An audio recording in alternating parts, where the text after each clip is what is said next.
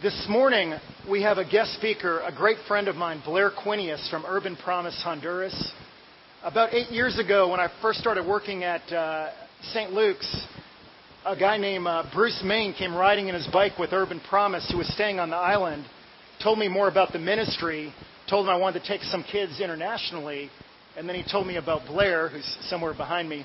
And we started a great friendship. We're getting ready to bring our sixth group to Honduras this summer. I serve on the board of directors with Urban Promise Honduras. We've become great friends. And Blair is someone I admire greatly because he's a man of courage. When he hears from the Lord, he's not afraid to take action, to do crazy things in the name of God's kingdom, in the name of the gospel. So this morning, Blair is going to share the message with us, which I thought was appropriate on Youth Sunday. So Blair, we'll pray for you, and then you'll be seated after he prays. Let's pray. Lord, we come to you now and we give you this time in gratitude. I pray for open hearts and that my words in this time would allow us to see you and know you better. Amen. You may be seated.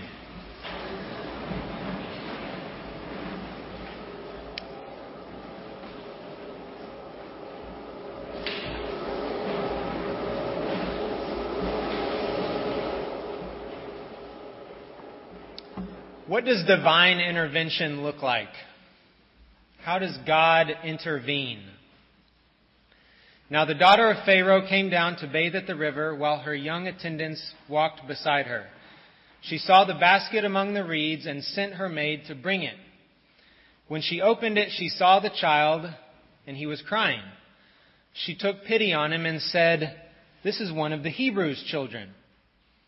When the child grew older, the servant brought him to Pharaoh's daughter, and she took him as her son. She named him Moses, because she said, "I drew him out of the water." More than a decade ago, I became involved with a youth ministry called Urban Promise. And at the time, I was serving at a site in Vancouver, Canada. And several of the children at our camp were Sudanese refugees. They were born in Sudan, living their childhood years in Africa, and then immigrated to Canada around third grade.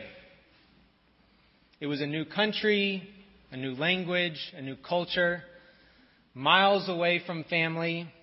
Everything was obviously very different. By God's grace, they found a support network through our ministry. And there was a group of these young men who I've been discipling and mentoring over the last 10 years. Over the past weekend, I had the opportunity to spend time with one of them. His name is Khalil. And as we typically do, we sat around asking each other a bunch of big life questions to which neither of us could really provide the answer. And on this particular day, Khalil asked me, "If you could ask God any question, what would you ask him?" And I responded as honestly as I could, and then like any good teacher who doesn't really have an answer for himself, I turned the question back on Khalil. And I asked him, "If you could ask God any question, what would you ask him?" And there was some silence as he sat there. I could tell he was curious, fiddling with the napkin in front of him. And he said, "I would ask God for a second chance." And I was surprised. I was surprised because I didn't really like his answer, first off. I thought he could come up with a better answer and a better question than that. Obviously, God is not going to give Khalil a restart on life. We don't get to start everything over from scratch. And I was just about to kind of wrap things up and move on when I felt God tell me to slow down. Stop and listen to his pain. What about my grace? I felt God reminding me of the many second chances that I get every day. And so I listened. And I saw Khalil's life playing out like a movie in my mind. I began to see his painful childhood growing up in Sudan. I saw the civil war tearing his community and his country in two. I heard the gunshots at night as he closed his eyes to sleep. I heard of family members being lost for seemingly no reason at all. I felt the anxiety that comes with growing up in a refugee camp. Protecting yourself, protecting your family, no freedom. The anxiety he must have felt when he was chosen to have refugee status, escaping and immigrating to Canada. I smelled the alcohol on his father's breath as his addiction not only destroyed the family, but erased any semblance of a fatherly role model for Khalil. The longing to hear someone say, "I love you." And now it made sense. Now I could feel the weight hanging on every syllable as Khalil said, "I would ask God for a second chance." And he was totally serious. Even though as a Christian he knows about God's grace, he still wanted a complete restart on life, a clean slate. He wanted a redo in life that would avoid that painful childhood, eliminate all of that, and perhaps make life a little bit easier. And I wanted to have a better answer for him. I wanted to take all of that pain away, but I believe it's part of his testimony, and it's an example of the second chances that God is always giving us. What is just as interesting as his petition is who he believes could grant him his wish. What does divine intervention look like? How does God intervene? I still do not believe God will give Khalil a complete restart on life, but his grace and mercies are new in every breath of every day. God intervenes in this way by making second chances not just a prayer that we throw up towards heaven, but it's the very essence of who God is, the very essence of His grace. There's no escaping the fact that most of us would like a do-over at some point during the week. Perhaps already today we want a do-over. But definitely at some point in your life, we find ourselves wanting a restart. And God's grace and forgiveness is sufficient enough to where it just doesn't have to be a hope or something we dream about. It's something we can accept and actually live out. So some of us find ourselves on the receiving end of second chances, and some of us find ourselves on the giving end of second chances. But God also intervenes by placing His grace and mercy in His creation. As we see in the Exodus passage, Pharaoh's daughter saw that baby Moses was alone in the water. What did she do? She took pity on him, requested that he be pulled out of the water, and took him as her own son. God intervened through her compassion, and it completely changed the direction of Moses' life. Moses was not supposed to be saved. He was not supposed to have a future of any kind, much less a future that would impact billions of people. At that time, Pharaoh had commanded all Hebrew male babies to be killed. He existed on the margins, a slim chance for survival. Moses was a throwaway. But something stirred within Pharaoh's daughter, and when she saw him floating on the Nile, she had compassion. A compassion so strong that it compelled her to act in a way that was definitely rebellious and probably very dangerous. I like to call these Moses moments. Moments when great compassion and extreme need collide, resulting in a life that is transformed and set onto a new direction towards God. There's another young man in our ministry who has taught me a lot about second chances and Moses moments. Last year I was driving through the streets of Santo Domingo, the capital of Dominican Republic. And there's mopeds and bicycles and broken down taxis zigzagging through the streets all around us. And I could have sworn it was a race car video game. And after an hour, we arrived at the Urban Promise summer camp. And this wasn't just any summer camp. This was the first Urban Promise expansion site in Latin America. And as we pulled up, I was surprised and excited to see the young man leading the camp. His name is Jose Martinez. And what's so special about Jose? Well, Jose grew up through our programs in Honduras, and he recalls the first day that he came to a UPH activity. We have a weekly youth group, and one of his friends basically brought Jose there kind of by chance. Jose didn't know what he was getting into, and Jose quickly felt like he was in over his head.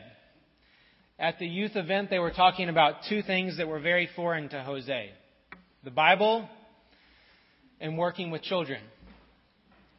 Jose spent most of his time on the streets. He had no purpose, unemployed, unable to stay in school. He definitely had zero experience working with children. So when they asked for a volunteer that night, raising his hand and offering himself was the last thing on Jose's mind. But Jose's friend, Darwin, had a different plan. He thought it would be funny to quickly raise Jose's hand and volunteer him for a job at the after-school program. Jose had no idea what was going on. His hand is raised. He gets accepted as a volunteer. And that one day of volunteering turned into many more. It turned into a calling that really might last a lifetime. Jose ended up serving in many different leadership roles through our ministry. He devoted his life to following Jesus and is now realizing his dream to do missionary work in Latin America. This is a huge first step in that direction. He is joining the founding team of our new site, Urban Promise Dominican Republic. And all of that started because someone had compassion. Someone pulled him out of the water. Moses moments. Moments when great compassion and extreme need collide, resulting in a life that is transformed and set onto a new direction towards God. Jose was not supposed to be saved. He was not supposed to have a future of any kind, much less a future that would impact teenagers in a distant country in the middle of the Caribbean. Jose existed on the margins. According to the world, he was a throwaway. There are 1 million more youth, more qualified, more stable, more mature. But somewhere along the way, someone had compassion. And that compassion inspired them to act against the norm. They saw Jose through the lens that God sees him, not paying attention to what the world says. Couldn't I say the same about all of us? The world says that we are not worthy to be saved, that we have no purpose or impact as a Christian, that there are 1 million more people more qualified, more holy, more mature, that being a vehicle of God's grace and mercy is the job of the priests and the missionaries. I disagree. God wants to use each of us. He wants to use each of you in our ordinary, everyday life. That is God's plan. So what about St. Luke's? What about you as an individual? Who is it that needs your compassion? Who is it that God is telling you to pull out of the water? Is there someone who needs your time, your wisdom, your finances? Is there someone who needs your presence? Maybe your forgiveness. Or maybe you are the one who needs to give yourself a second chance. Maybe you need to extend yourself the same grace that God has already extended you. As we heard in the gospel reading, that you love one another as I have loved you, no one has greater love than this, that you lay down your life for others. So how can you be a vehicle of God's grace and mercy? I say we accept God's grace today. A second chance does not just have to be a hope. It is the reality of a life with God. He does it for us, and now we do it for ourselves and for others. In every breath of every moment of every day. God is intervening all around, all the time. Make yourselves available to God. Be vehicles of His grace and mercy, and let that compassion transform others.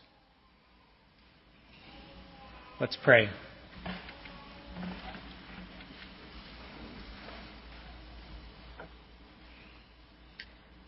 God, we thank You for Your grace, and we thank You for second chances. We thank You for the opportunity to be available to You and to serve.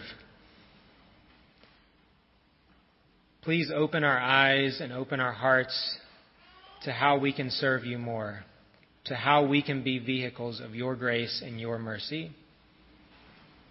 Amen.